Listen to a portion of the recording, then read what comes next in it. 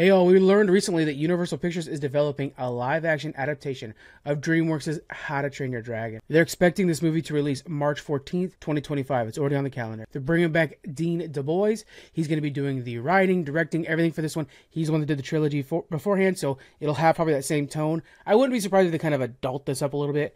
Obviously, we're seeing a lot of dragons. We got the whole House of the Dragon. We've got Game of Thrones. It's a good time to get into the dragon business right now. And the original trilogy was a hit, bringing $1.6 billion for just kind of, lesser known animated movies. I'm sure you all knew about the first one. A lot of you knew about the second one. Who went and saw the third one? $1.6 billion amongst the three. So obviously, if you make a live action, really glossy looking version of this with Toothless, oh man, with those House of Dragons graphics, this is going to be a smash hit. So Universal back in a big project here. They're bringing back Dean to do this whole project, coming out March 14th, 2025.